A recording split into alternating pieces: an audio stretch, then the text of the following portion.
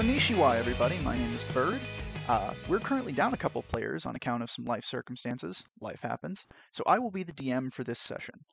We are running 13 Yokai Gaiden. This is a side story set in an alternate timeline from the main part of the series. Our cast today is Masahara, being played by Mitch, and Surak, being played by myself, more or less as an NPC. So, without further ado, let's get into the episode. I would like to welcome you to the province of Edore. This mountainous archipelago was once the jewel of Tetra's east, but an arrogant human daimyo waged war against the very spirits that blessed the forests and mountains and rivers, shattering the land and setting it adrift. Far to the north edge of this chain of islands is said to be the first place the god of creation, Kami, set foot in the material world. A temple was erected to sanctify this blessed ground, and in time the spirits and the living came to an understanding, one which became the founding of the city of Kami Tokai. Lacquered wood arches form the spans of torii gates that straddle the snaking paved road through the city center, each marking a fabled footstep of Kami.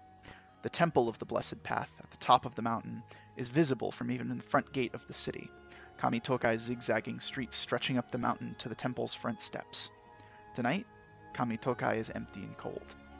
The lanterns that hang from front doorsteps and posts on the street are shuttered. The windows are dark. No one walks the streets.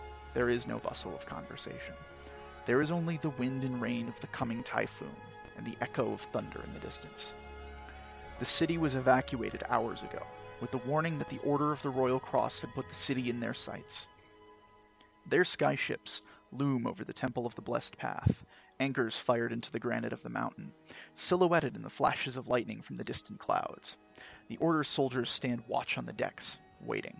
For what? You're not sure. You can see in the stark white light, every time the lightning streaks towards the earth, that there are glints of armor and weapons on the temple steps, intrusions on a place of peace.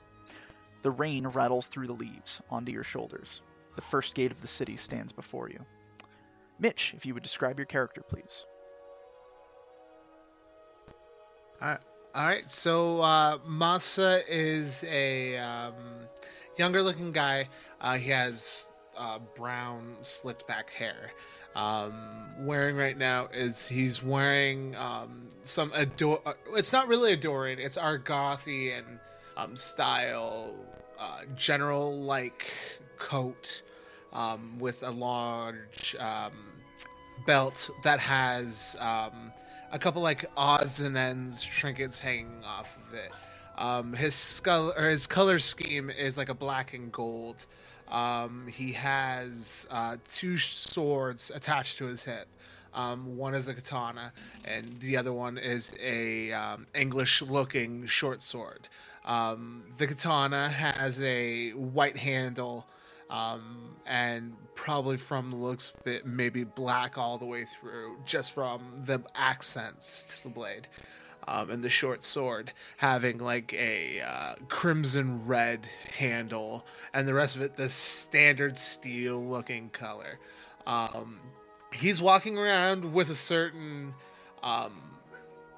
edginess a little bit to him. He's, it's been a while since he's been home. He's been mainly living his life in Argoth, and he's currently re-seeing everything again. So he's a little on edge. And he has his right hand sitting on the katana as he's walking, seemingly just taking everything in. Surak stands beside you. They are much different in appearance than Masa, mostly wearing plain brown leather. Their scarred arms hide beneath the edges of a slicked burlap cloak. Hanging on either side of their legs are a pair of forward bent blades, which they have come to call the beast cutters. Their eyes are almost canine in appearance, amber and vertically slitted. Their hair, their long white hair tumbles down beneath the cloak, and their pale, almost ivory skin almost glows in the dark when light does come through. They are pulled low and currently sort of shadowing you, and not standing close, but standing close enough to be at your aid in a moment. And you can hear their voice in a low corner of your mind through the linked earrings the two of you wear. Are you sure that you want to be here? This is a homecoming for a friend, is it not?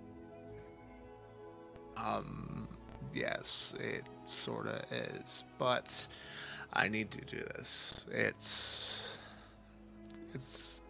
needed. It's been some time, and, this is the only place that the Cross aren't known to show up, so it's better this way. I think we may have arrived late to the party on that one. And they raise one sinewy arm and point towards the skyships. Go ahead and roll me a perception check. All right. Perception's not that great. It's a 6. 6 in total. 6 total. The rain makes it hard to see. You kind of raise your head to look towards the ships, but all you can make out is a loose distance. You do know the Order has been making moves in this area, and someone you passed on the road here mentioned something to the effect of them looking for something in this particular region, near this particular mountain. But it is more of a side effect to what you're currently hunting. Even at a 6, I'm going to say this isn't something you would need a perception check for. The city is empty, just almost completely deserted. Something doesn't seem right. And even in the dark of night like this, even at midnight, there's usually someone. The lanterns are lit, something. And this city has never been one to shy in the face of a typhoon. Yeah.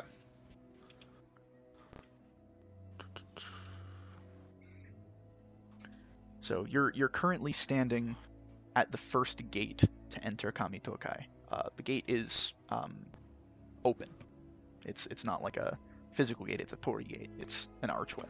Okay, he's gonna go forward. The mud makes it hard to see, but you can see the grooves of carts being pulled in the mud.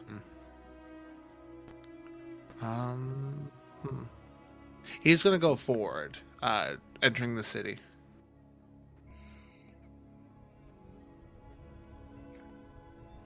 Okay. Surak follows fairly close behind, staying low, eyes on the horizon, keeping a close watch.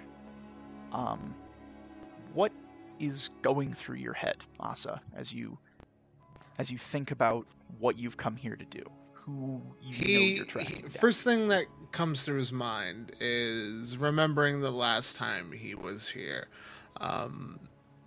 Saying goodbye to his family and saying that, he was going to go make a difference in the world. And now he's doing this. He's trying to find a way out of what's going on in life. And he thinks that this job is the first step towards a new life for himself. So he's heavily focused on finding their target and hopefully, getting one step closer to the freedom that he's been craving for so long. Is there something on the mind, Masa? You seem troubled. It's just, like I said, the last time I was here, it was a lot more better times. The Order wasn't in the back of my head, wasn't always looking over my shoulder every 5 minutes, and now it just feels bittersweet coming back home and still having this cloud over my head. It's just the order was a nasty thing, and I just want my freedom, you know. So hopefully this is the way to do it. One moment. Surak has passes around you, which is not usual, but you think it means they've caught a scent. At a 24 total, on a survival check, the trail picks up here. Although I think the ships are enough of an indicator of that. Is there any place in particular you're looking for as Surak begins to follow the road? He's going to look for the last known location of what they were looking for, from the information that they were given. So he's currently looking for the last spot to search for this person, and starting from there, maybe finding clues or something. Okay. Go ahead and roll me an investigation check. I have a +4 to this. This can't go wrong. 16. 16. At a 16, you figure that you know Surak to be a competent tracker. They are picking up on a scent. And they appear to be not quite deadheading, but following the same route. As your current quarry. Why don't we go ahead and explain what your relation to Mana is? So Masa has had issues with Mana in the past. Mana is he was told to be one of the newer Order members, and during his time, Masa and Mana would do certain jobs together, and the way that Mana handled himself, it really threw Masa off for someone who claims to be a paladin. So during one of their breaks, he remembers coming home and finding Mana standing over the body of his wife, and has had a grudge towards Mana ever since. And when he went to the Order about it, they said that there was no proof, and that, he's just jealous of how far Mana got, and this is what drove Masa to basically leaving, because when Mana took over the Order, it became more of a, we're gonna kill everyone who's an enemy, and not, killing the bad in the world. So Masa mainly left because of that, and has had a hatred for the Order and for Mana as well. As the two of you begin to track, go ahead and roll me another perception check. I'm going to say at disadvantage on account of the weather. Alright, so first was a 16, which would have been a it is 17. Thundering and storming. And then 11 for the second time. So 11. Okay. A total of 11. Let's go ahead and run this thing real quick. Oh. Okay. You don't feel anything wrong. Or you don't see anything wrong, I should say. And Surak is currently occupied, but somewhere in a distant corner of your brain, a chill runs down your spine like someone had just walked on your grave. Okay.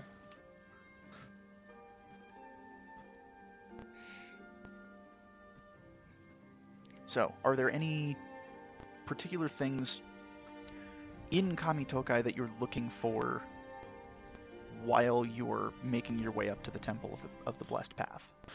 Since he's been hearing of some of the order showing up, he's just seeing if there's any signs in the city that the order has been here, and maybe that's why everyone's missing.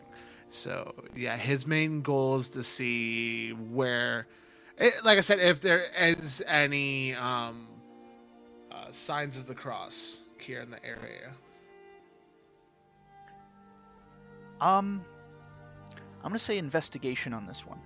All right. Because you're coming closer to the peak. You're not quite there yet, but you're. I got a 21. In a flash of lightning that catches even Sorak's attention, you see the banners of the Order of the Royal Cross streaming from the tops of the masts of the skyships anchored to the temple. They are here. And the moment Masa sees this, he raises his hand, and as he does, the katana attached to his hip floats into his hand, and he slowly pulls out the short sword, and he starts walking to the temple. And as he is, his shadow that's right behind him slowly peels off of the ground and slowly envelops him, making like a samurai's like scaled plated looking armor out of pure darkness. And there seems to be a little bit of a mist coming off of it, like a dark black mist. And he just begins menacingly walking towards the temple, both blades drawn, ready to bring an end to everyone. You are keeping pace with Sorak now, who is in that same sort of mindset. You see them stoop in a way that is familiar to you, and they reach down and draw the twin beast cutters from their hips and keep them tucked underneath the cloak. So, all right. So just I think let you know that we have a problem. I saw they are here, which means we're at least in the right place. That is true. And if we're in the right place, that means one thing. It's time to go pay a visit to the temple. What do you say? I think that sounds like a plan. The two of you... He looks at him, and like a smirk forms, and he goes, I hope you're ready to wash away the sin. It has been a long time since I've had need of the services of a temple.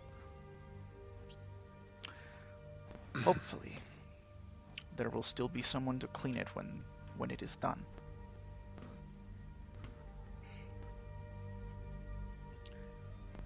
So you're deadheading for the temple steps? Yeah, deadheading right to the temple, man. Suraki is at your heels. The trail evidently does come this way. Describe your personal thoughts towards the temple on account of having grown up in Kamitokai. As you crest the last ridge and see the temple looming over you.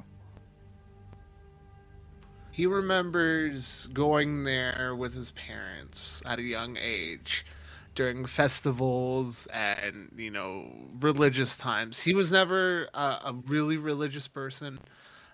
He believed in Kami and supported everything Kami was about, but didn't really see himself too religious. So when he decided to become more of an academic than what his father wanted him to do, which was to become like a guard in the city, he left to go to Argoth to achieve enlightenment, or to further his education.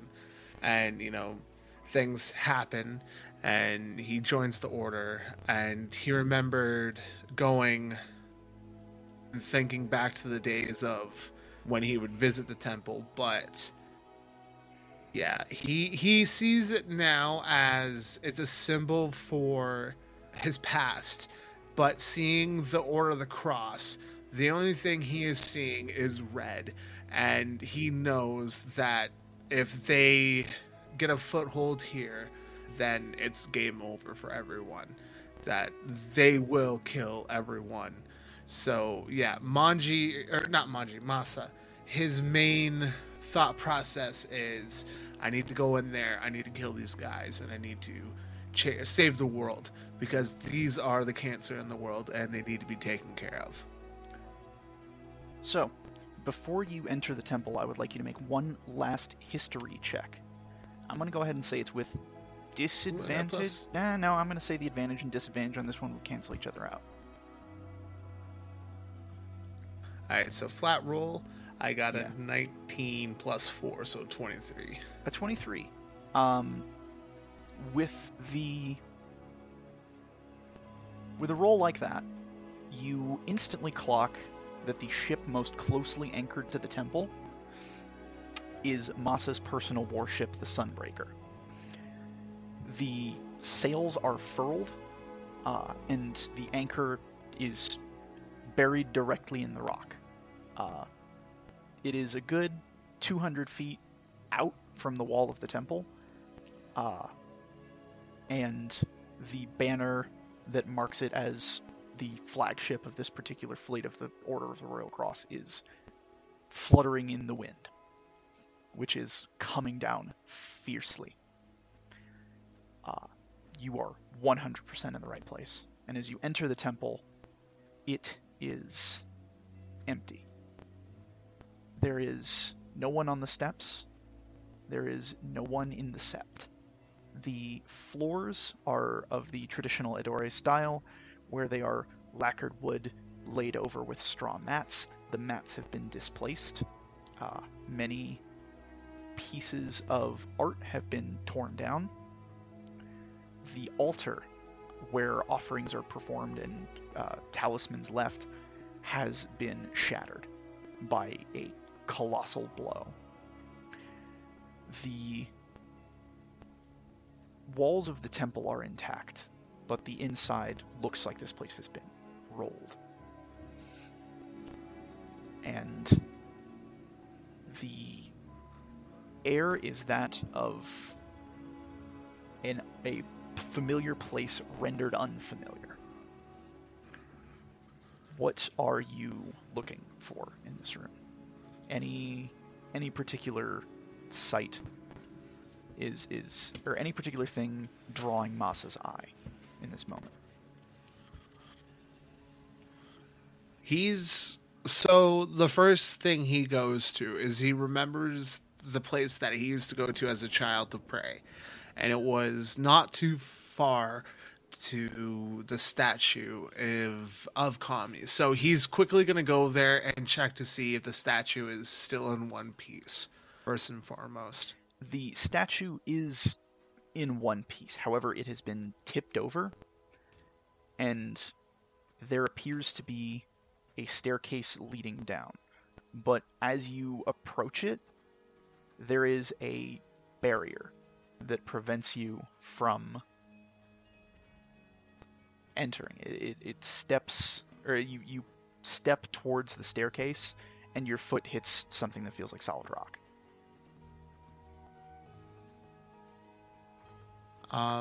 Could I roll Arcana to see if it's of magical You certainly use? And also to see if I would know if Dispel Magic would work. That is a 10. At an Arcana 10? 1 second while I pull up the spell.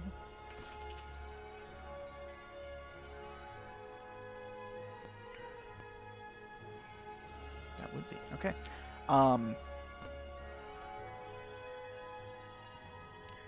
This is a barrier spell.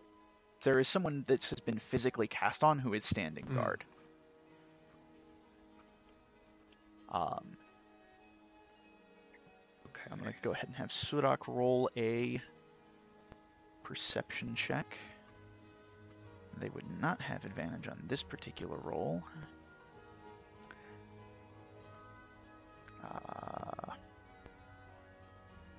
Perception 14. Okay.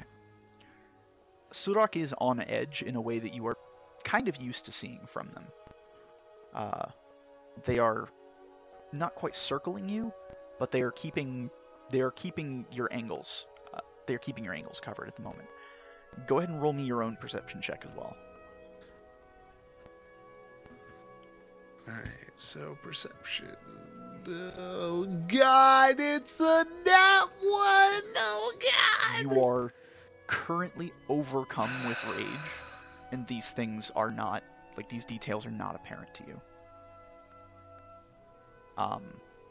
You are stamping on the barrier. Where are they? You are stamping on the barrier and nothing is happening. Open up! I want to go down! God damn!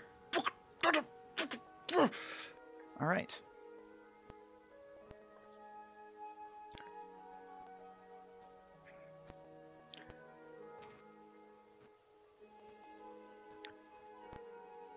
Let me look up something real quick. DM now loading. Yep. Now Loading screen tip. Remember that cover provides +2 to AC.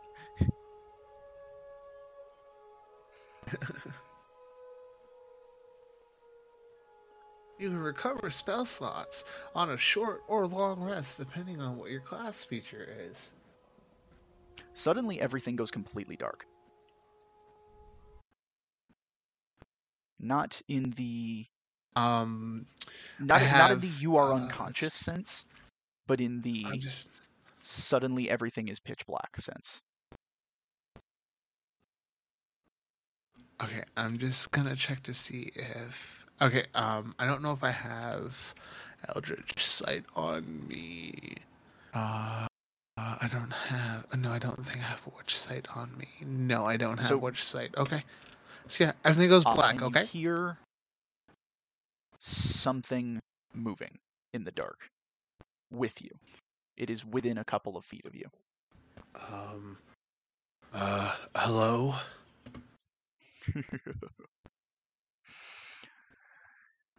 Walked right into it, didn't you? This is an unfamiliar voice to you. I don't like playing games, so I would prefer if you actually manned up and show your face and fight me like a man. Just saying. A duel it is, then. The darkness vanishes from you, and you realize that you are standing 10 feet away from someone who looks like they could be a regular order soldier, but they appear to not be wearing the standard armor. It's not golden steel. It is heavy layered rings backed onto dark leather. In their hands is a scythe, and their eyes are piercing, unnatural blue. I'm going to go ahead and have you roll initiative.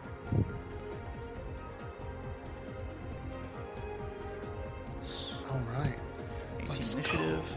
Go. 18! One moment. I want to check something for Surak. Initiative of 12.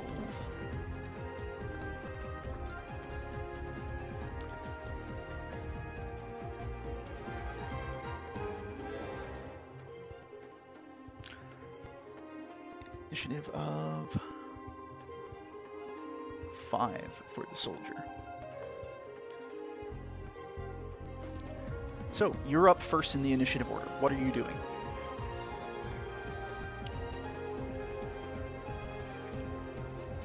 So as Masa has his 2 blades out, he raises the Manju Hashagi, and as an action, he flicks it, and as he flicks it, the blade bursts into flames, and he starts moving it around, and he goes, "I hope you like fire, friend."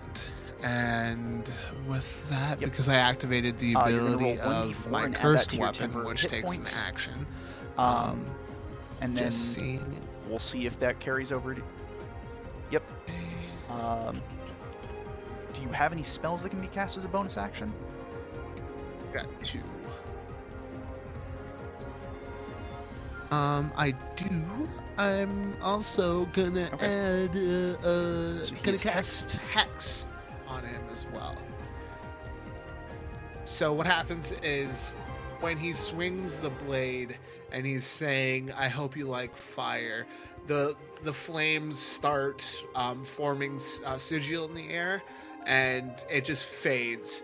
And as it does, the being in any exposed skin starts gaining like a small black burning mark going up his skin, and it slowly starts turning black and purple again as the hex is slowly taking form. You deal an extra 1d6 necrotic damage to the target when you're going to attack. Okay. So their forearms pulse black and purple. Their veins stick out, and you see them hunch. You realize they are tall, like very tall, and very bulky, which is not unusual for soldiers of this order. Oh, I see. You're a practitioner of the clever craft. Let's see how long that sticks. And it is currently Surak's turn in the order. The first attack from Surak comes out...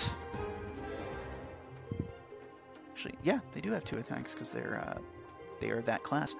The first attack comes flying out and goes wide. The second also goes wide. The soldier ducks out of the way with a fluid grace you didn't really realize was possible in a lot of ways. But as a bonus action, I believe it's bonus action, I want to make double sure.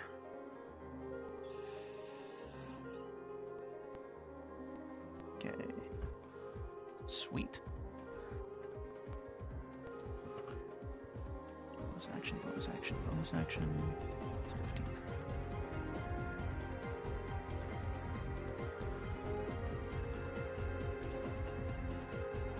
Okay.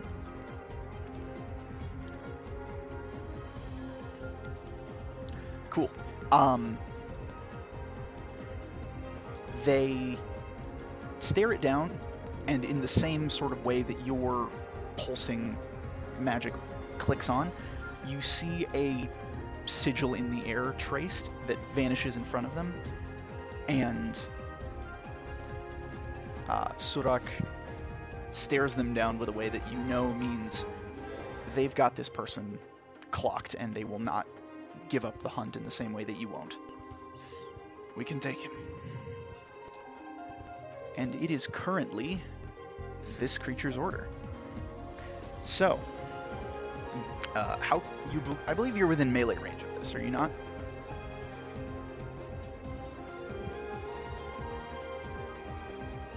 Okay.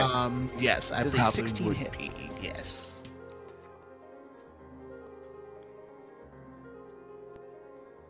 Okay. So the meets first hit, AC of mage armor. Yes. 7 points of slashing damage as you see the sharpened talons of his gauntlet come flying out. He's not attacking with the scythe. The clawed talons of the gauntlet come sweeping through and just narrowly dig underneath the formed shadows of your armor.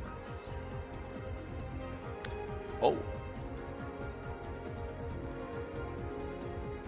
Alright, and luckily the 2 temp points covered over, so... Next is a 26. As they do indeed as they do indeed Yeah, 26. heft the scythe in both hands, bringing their hand around, and bring it overhead and down towards you for a total of 11 points of slashing damage. As the scythe comes cleaving down and catches you, like you catch it on one of your blades, but then the force of it directs you and it cleaves through part of your shoulder. The mage armor seeps in and clots the wound, but it still hurts. And you are back on top of the order.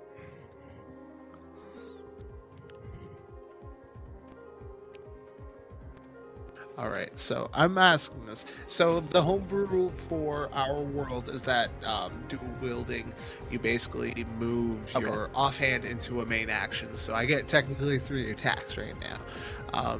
So could I put Branding Smite on my offhand? It says the next time you hit a creature with a weapon attack before the spell ends. It doesn't say anything about on a main hand. Yeah, it's next time I hit it.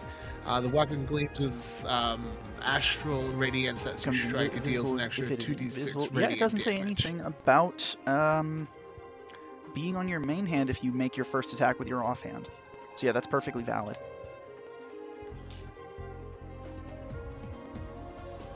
Okay. So yeah, I'm gonna. So as he stands there and he laughs, his blood drips down onto the his offhand, the short sword, and as it does, the short sword kind of glows with like the purple, eldritch color. The purple is like the curse, and he smirks as he brings up both blades in a slashing movement, bringing his offhand up first, and then the flaming sword with his main hand. So I'm going to roll to hit. All right, so offhand first.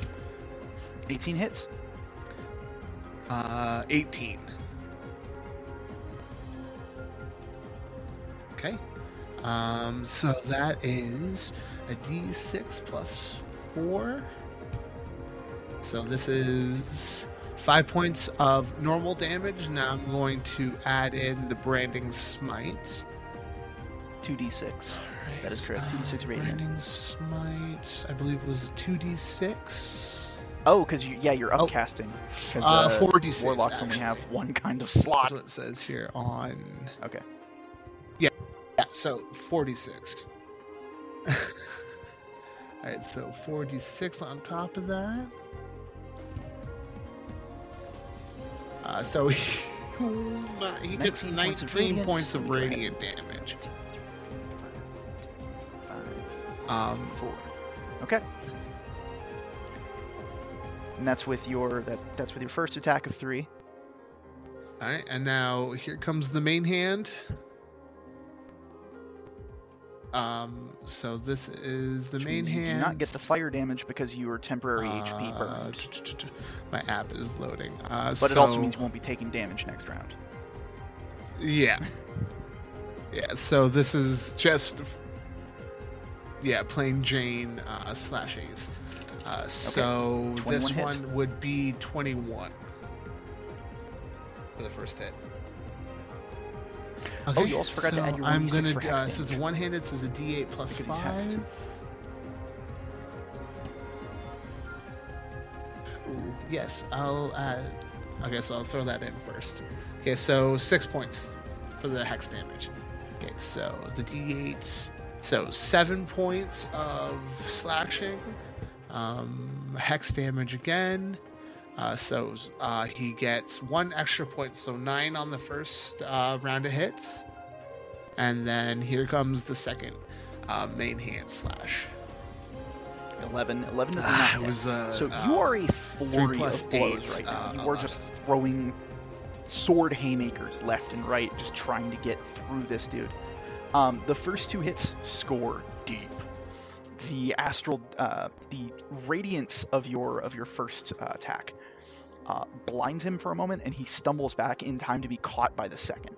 The third, he raises the haft of his scythe and directs it away from you. Interesting and unexpected. We're gonna have a good time here.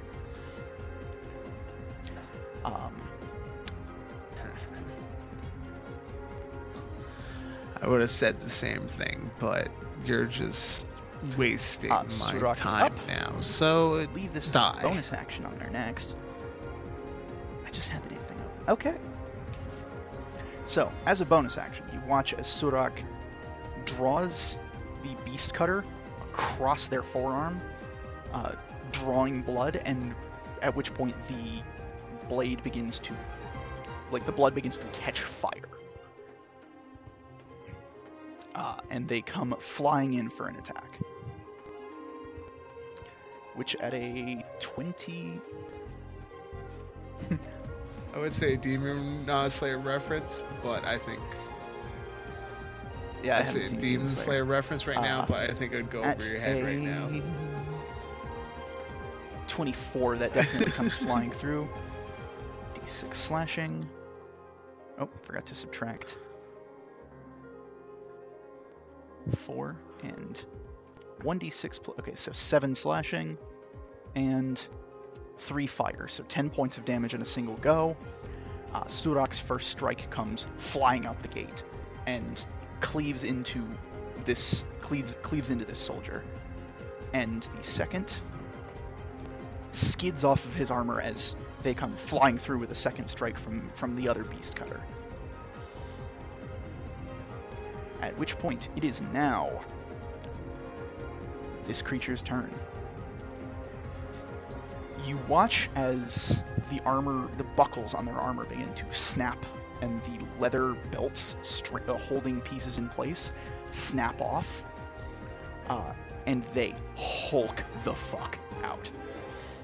Their muscles distend, you hear bones snap into place, 2 curved ivory horns burst through the skin on their foreheads. Their eyes go stark white, their teeth grow long, black, and jagged. Their gauntlets come off as their scythe hovers when they drop it. The gauntlets come off and 3-inch claws crawl out of each fingernail.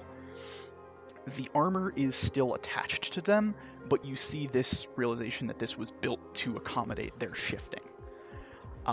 Their skin turns pale, deathly blue, and they are standing a good 10.5 feet tall. You're looking at an Oni.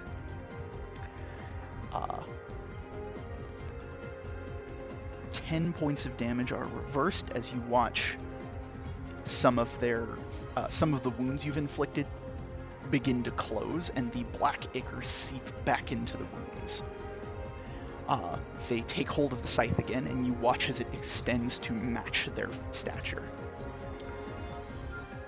Oh, just when it was getting good. And that is an action. They burn an action surge to make multi-attack. One on you, Masa. Does a 22 hit?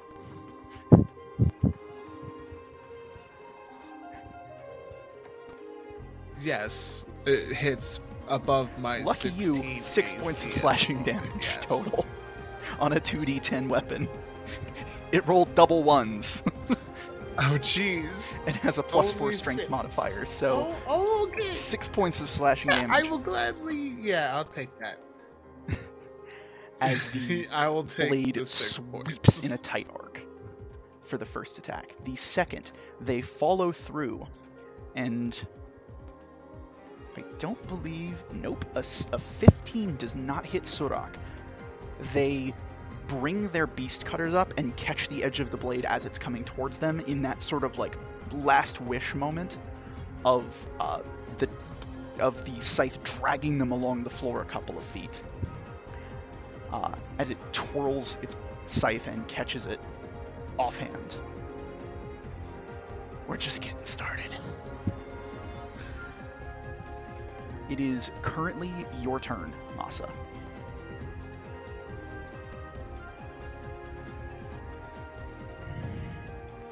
Masa's like, of first he transforms. He points the Manjishake. Manji Hashaga at Manjishake. Sorry, I'm learning the name as we go, guys.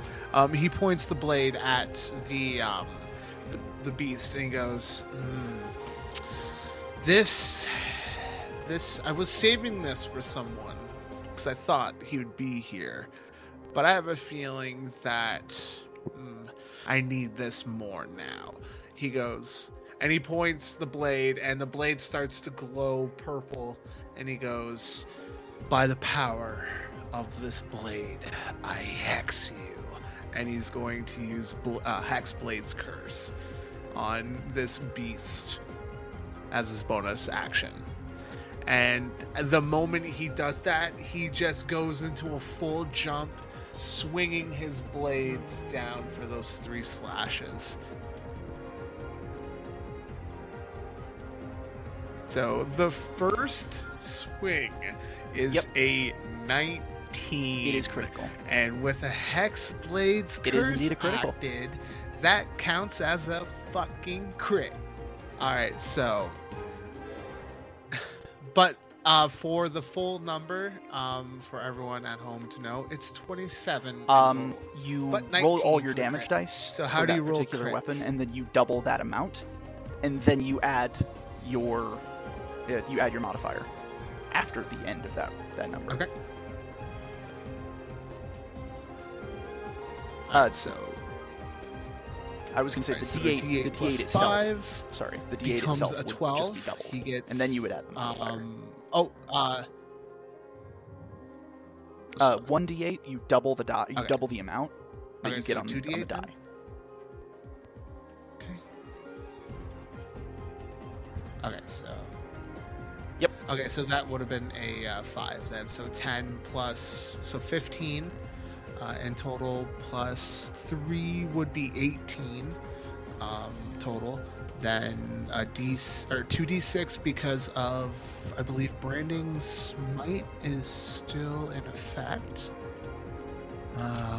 Branding Smite Branding Smite would have broken your lasts Constitution for a on minute. Hex, by the way. So Branding Smite... Minor error. I just realized they're both concentration. You don't have Oh, hex that's activities. right. Or Yeah, okay, you don't so- have hex. Alright, so I activities, don't we'll say. have... We'll say you're concentrating on Branding Smite. Yeah, I'm just... Yeah, okay. Actually, wait. Branding Smite. Branding Okay. Smite procs. It burns Okay, if yeah, you use it. Branding Smite... It's the next time you hit. It's not.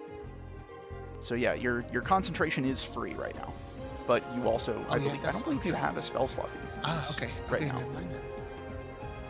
Yeah. Okay. No, I used up my spell slots. So That's still okay, quite so, a lot on a single just strike. the 15 points of damage on the so 30 points of damage. Yeah, so 15 points of damage. Then he's gonna swing again. 18 still hits. I got an 18 this time, so 20s. Yeah. Okay, so 80 plus 5, 11 points of damage. So 14 points of damage, and then the offhand. Okay. Yeah. The 14 and is the not. offhand is a 14. So once again, you come flying through with 2 absolutely out of the fucking sky strikes. And the third, he catches it, shifts it off, and he gives a low, dark chuckle. He's going to go ahead and burn a legendary action. And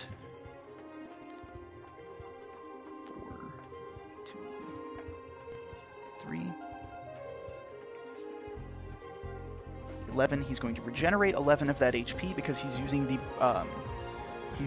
Hate Machine regenerate action, which allows him to regenerate some of his HP. But I mean, you still came out through quite a bit of a swing.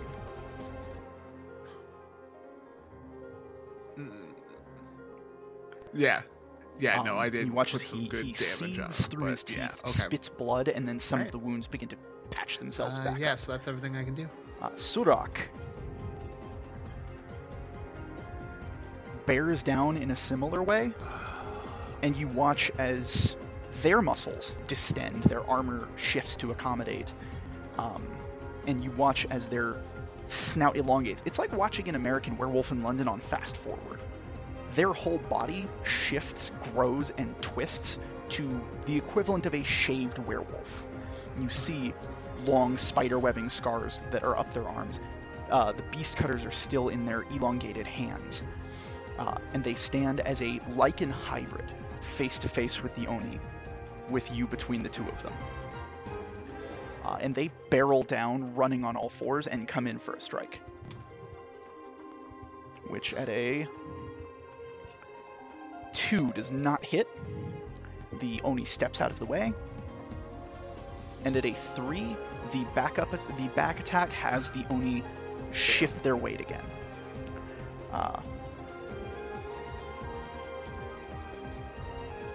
And it is currently your turn, Masa. Actually, no, it is currently this creature's turn. My bad. At the top of its turn, it regains its legendary actions. Alright, so... It's going to go ahead and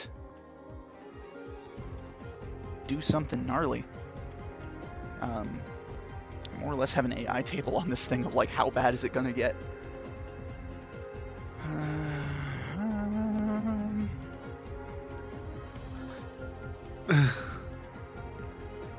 How many spell slots have you got left? You burned them, didn't you? Go ahead and make me a Constitution saving throw. I have... Yeah, I burned both of them. This is why I should play Constitution saving throw. Ooh. That is a... 22, okay. Sudok's Constitution saving throw. 22. Definitely beats it without me having to check the number. But for a total of also 22. You two got very lucky.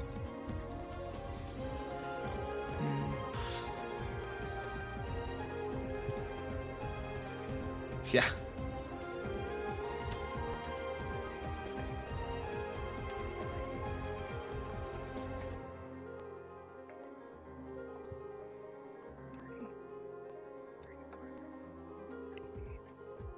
$19 points of cold damage.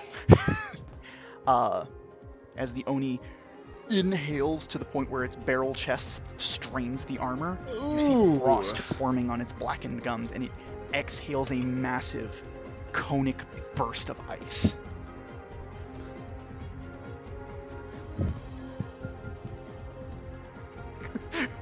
What are you sitting at? I'm not feeling so good, Mr. Stark.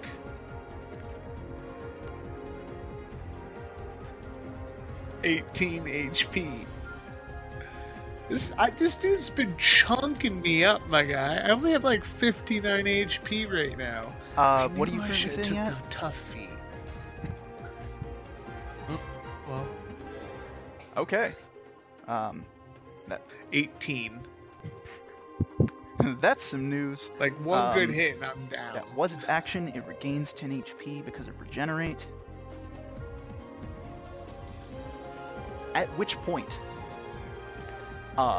you see a shape darken the stairs coming from beneath, and you watch as the almost murky water-like barrier that you had been standing in front of, or that you had tried to bash down with the heel of your boot, shifts upward, and you see the form of Mana. They look almost a little like Surak. So, quick note. Before we continue, I forgot that I had the slasher feat, and when I rolled that crit, the attack would have been at disadvantage. Which attack would have been at disadvantage? Good thing to remember next time. I got the slasher feat. All right, as you were. Okay. It would have been any attack that he made the next turn. I was going to point out that after I rolled that Cone of Cold is a saving throw, not an attack roll.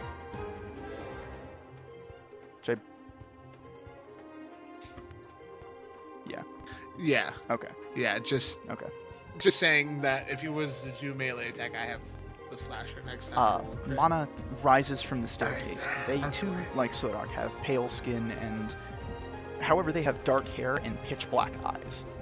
And you watch as his long, lean form steps up, carrying what looks like some kind of orb, which he is twisting and turning back and forth, and you can faintly hear clicking and clockwork noises. Oh, if it isn't the Order's golden boy. Surprised to see you here. Sengo, cut him some slack. And the Oni not quite stands down, but puts himself in a position where he's not immediately threatening. The barrier around Mana is... it doesn't encompass Sengo. It is pretty much just strictly near him. And he struts around the back end. Make sure where he winds up in the initiative order. He struts around holding the orb. We got what we came here for, Sengo. I think we should burn this place to the ground. What about you?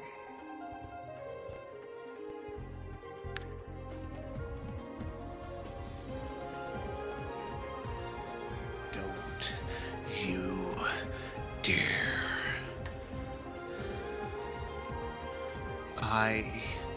As long as I stand, this place see how long that is lasts, under my protection. Okay, You Mana's have initiative, or took Mana is not in the initiative order. everything Or is from in the initiative me. order. You took everything. I've only done what was necessary to make you stronger. But you just had to go and run off, didn't you? Couldn't have stuck around to see what I was up to? Had to go hide from your problems? Tell me, did you ever bury that wife of yours? Or did you just leave her in the house? Did you ever come back? Or were you too busy running? And so as he's saying this,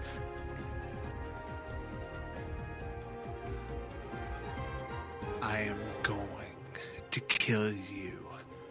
It may not be now, but next time I find you with my dying breath, my blade will pierce your black hole you call a heart, you son of a Sengo, bitch. I don't think he's worth your time.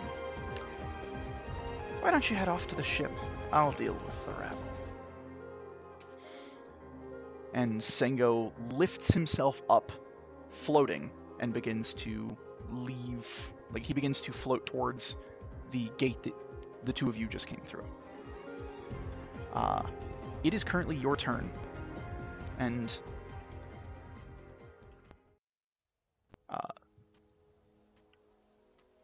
Sengo stands close by. How far? Sengo is within the next 15 feet of you. Like, he... Okay. Mana? Mana's So how 20 far feet away. is? Oh, go ahead. So he's well within melee range. Okay. So Masa, he's hyper focused on Mana now. The other guy doesn't exist to him anymore. So the first thing he does is grab the blade and he yells at the top of his lungs, severing slash, and he's gonna fire off two massive beams of energy shaped like his blade off towards Mana, aka the Excellent. Warlock's Absolutely bread stellar. and Go ahead and butter. roll me We're your hitting attack with an rolls on that. Eldritch Blast.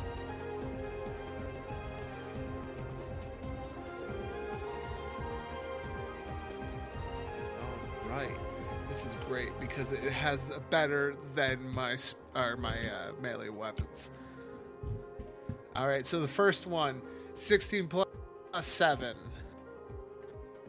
That is a 23. I believe that's a... Yeah. That hits. Go ahead and roll damage.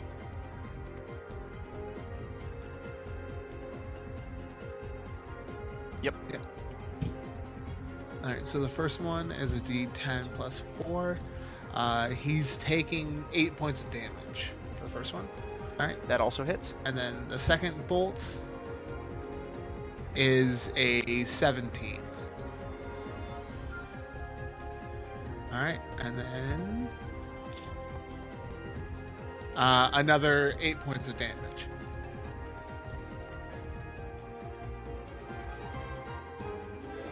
And then you said he was in 20 feet, so so I used the spell. Can I still no, because do my, Eldritch Blast is an action, and the attack action is as another attack? Separate thing. So you would only be able to attack with all 3 weapons or use an action spell. Okay. And Eldritch Blast is an action. Yeah, let's just check it. So you come flying out. Okay. All right. So yeah. Yeah, it's going to be a D10 plus 4 for the second as well. All right. So yeah, with that being said, I can do... I didn't catch your damage total for the second blast. Yeah, that's all I can do. Yeah. Oh, 8. It was another 8.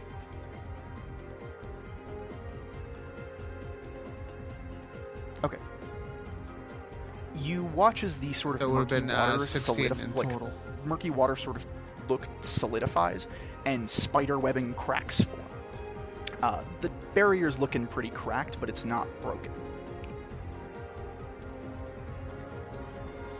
Well, that's interesting.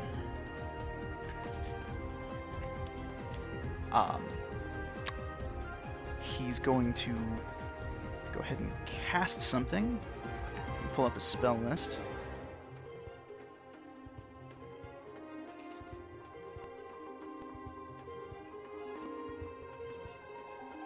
Roll a d20. Fun.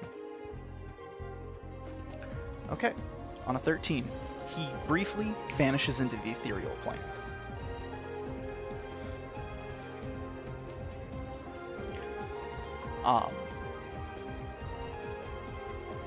Like, he disappears in a flash of light, and his barrier goes with him.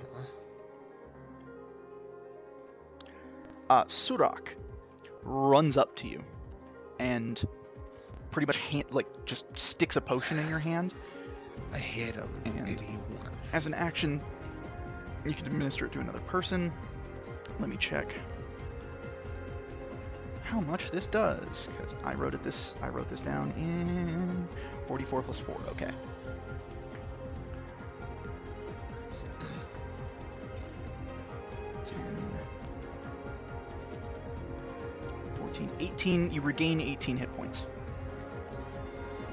Surak, even in their wolven form, steps up to you and just more or less baby birds this thing into your throat. Like opens the bottle and just pours it right into your mouth in a way that they've done before.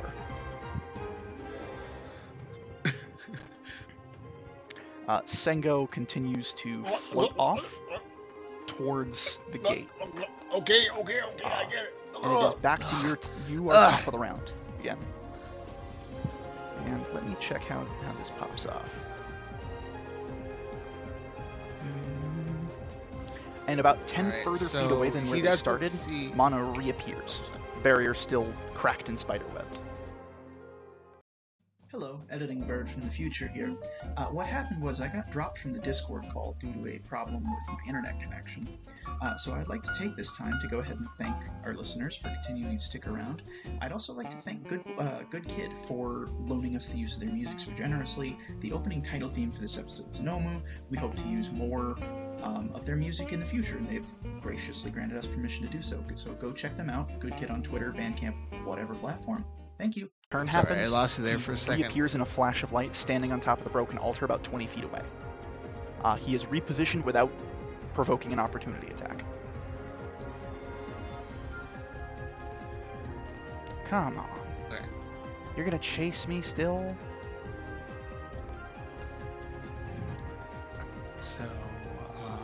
So, okay.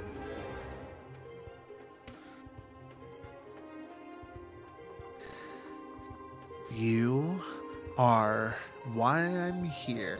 I don't care about the other guy. So I think I'll stay up here. I like it quite you a lot. come down It's here nice and standing upon fight the desecrated me, you resting coward. place of some of your friends. I always did like funerals.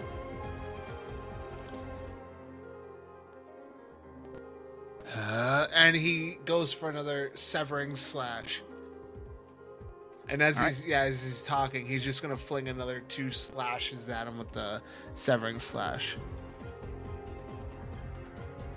All right, so first one. A 10 does not hit. The blast ricochets off of the barrier. And the last one is 18 does hit. That definitely hits. The last one's an 18. So 18 plus 7. Okay, so D10. The barrier shatters. Ooh, 14 points of damage. Rolled max dice. There is a loud crash of almost like someone dropping a plate. Of just and the tiny shards of magic that made up this barrier disintegrate. You still have a bonus action, you still have your movement.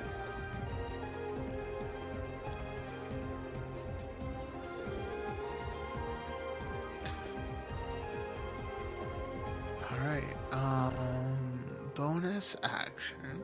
Okay. I can't really do anything. I think he's just going to close the gap.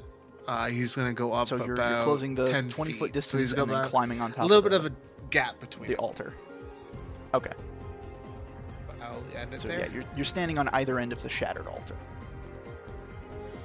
Yeah.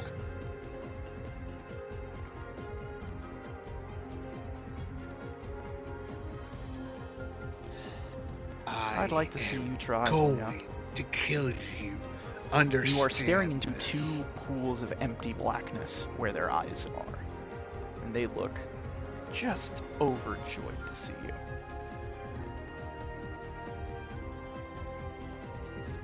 So, Mana's turn is up.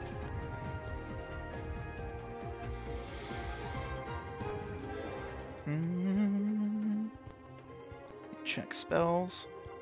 They've got a 5th.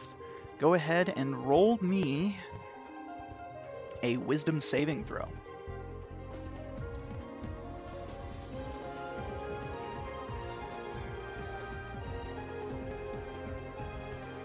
Ooh, I got +4 to this. 19. So, You watch wish as me luck. he raises a a hand 19. and the shadowy puppet strings shoot out from his fingertips and attach themselves to your wrists and ankles, but you break them off and you shatter the sort of dark presence in your mind that you realize was Surak attempting to, or not Surak, Mana attempting to take control of you.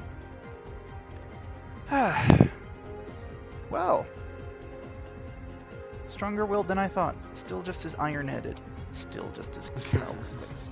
You're gonna have to try better.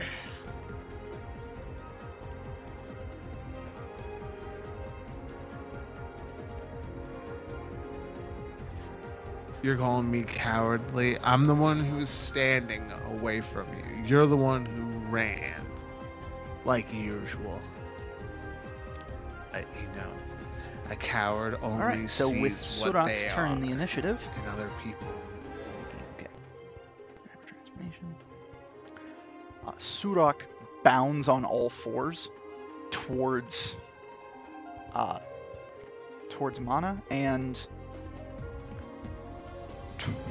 rolls a 26 to tackle Mana off of the altar.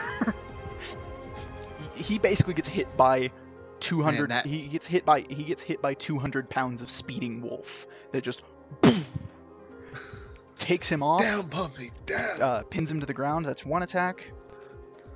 And goes for a claw attack, which Down, at puppy, a down.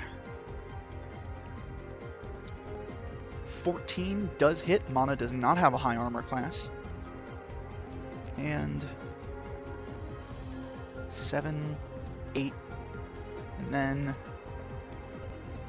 16 points of slashing and fire damage dealt in the same go when Surak claws right into Mana's face, just digs these deep gashes through Mana's cheek.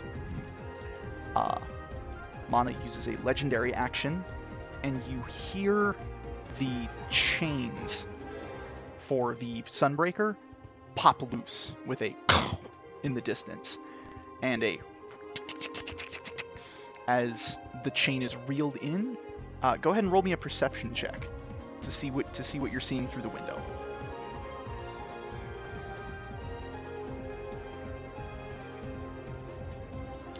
At a 12, too much is going on for you to really see what's happening. You're not really looking out the window. You just watched Surak pounce and claw the shit out of Mana. It is currently your go.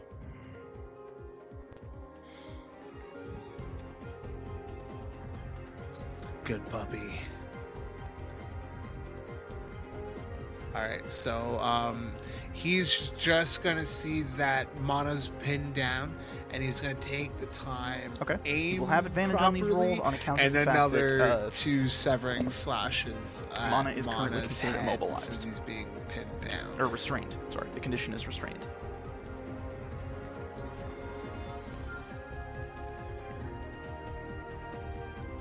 Alright, so 19 for the first one. 19 does hit. I believe 19 hits, correct?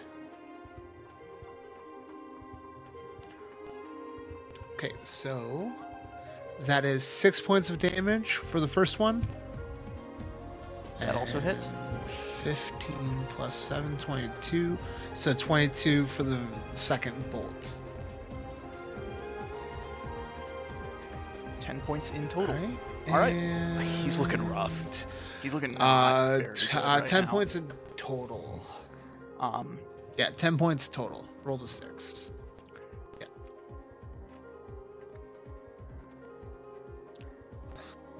And Masa's gonna look down to him when he goes, let me pull up "Hey, on a spell bud, list. looking a little rough there. Need a hand?" Raises 2 fingers, snaps, and suddenly the body that Surak is pinning down turns into silvery mist and reappears 30 feet away. And Mana simply raises his arms like he's showboating. Come on, you really think I'd be that easy to pin down?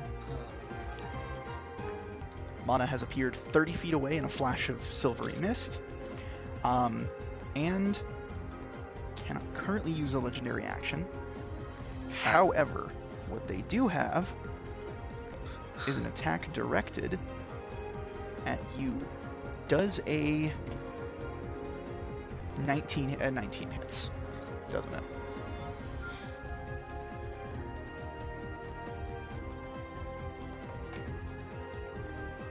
Oh god. 18 points of necrotic damage. As a 18 points of necrotic damage.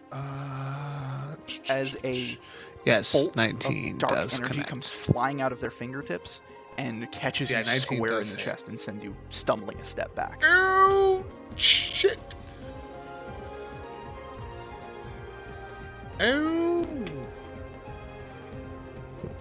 That's just a parlor trick. It is now Surak's run in the initiative, who is very much still in wolven form and Is that all you got? comes barreling on all fours, claws flaming. It scores a critical.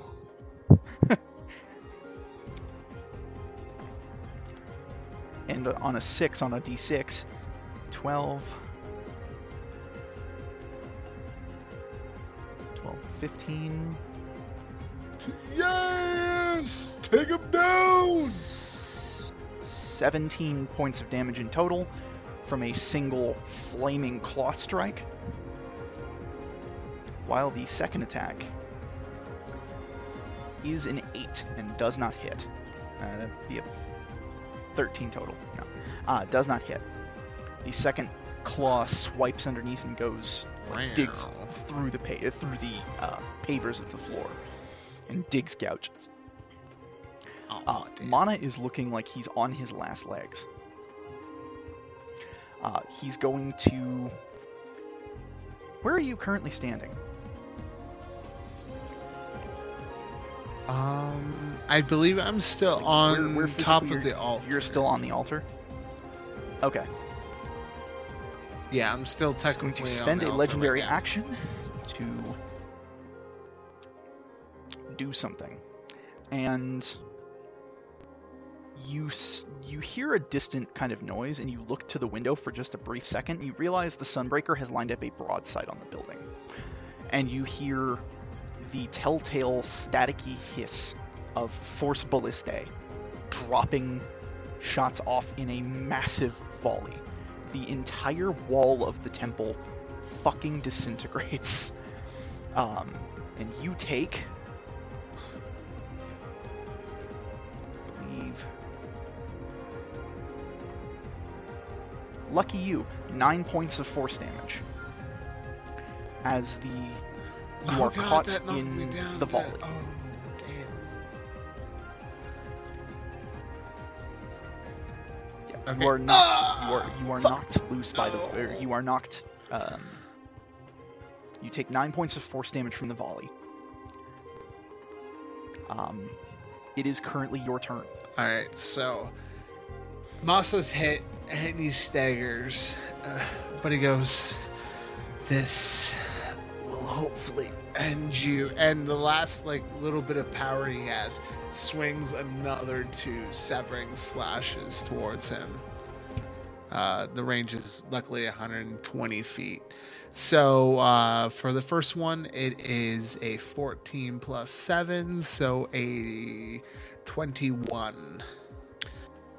9 points of damage for the first one. And 21 definitely hits.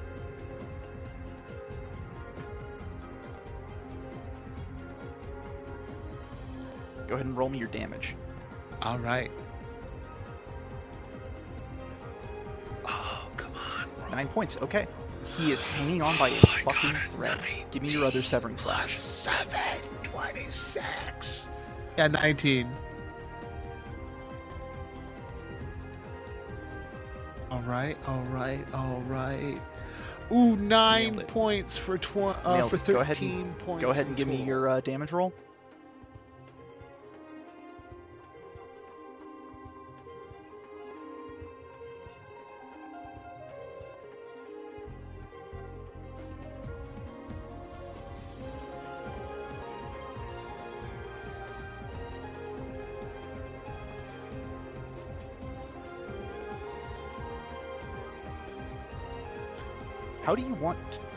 How does this go down?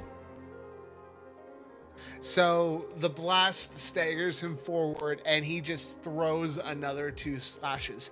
So the first hit clips him across the waist, and what it does is it just cuts him clean in half.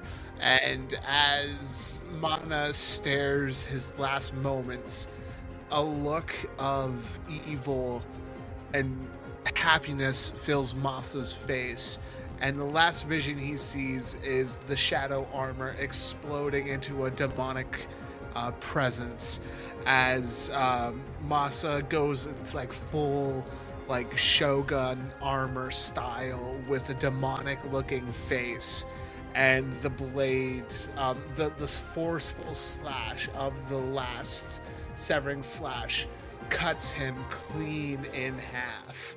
So he's cut into 4s, and basically across. He cuts him across, and Masa just stands there and watches the body fall, and the armor still stays as both blades are in hand, and he's panting as he's bleeding a lot.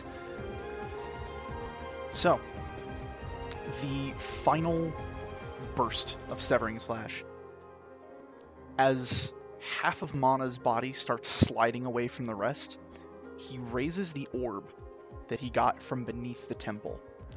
And when the blast catches Mana, it splits the orb in two. And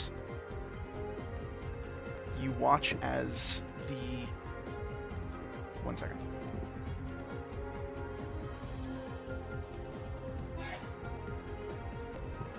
I'll edit that out in post. You watch as the orb lets loose white strands that almost spiderweb out and direct back to you. And for a brief moment, you see the last sight of the temple before you are pulled into a white void. And in the void, things are going to get weird. And that's where we're going to end tonight's session. Thank you everybody for listening. I've been Bird. This has been the first episode of 13 Yokai Gaiden. We hope to make this an occasional side series that'll come up from time to time when we're missing players or want to shift priorities. This has been the Roll for Weeb podcast. I'm Bird. And I'm Mitch. Good night, everybody. Bye, everyone.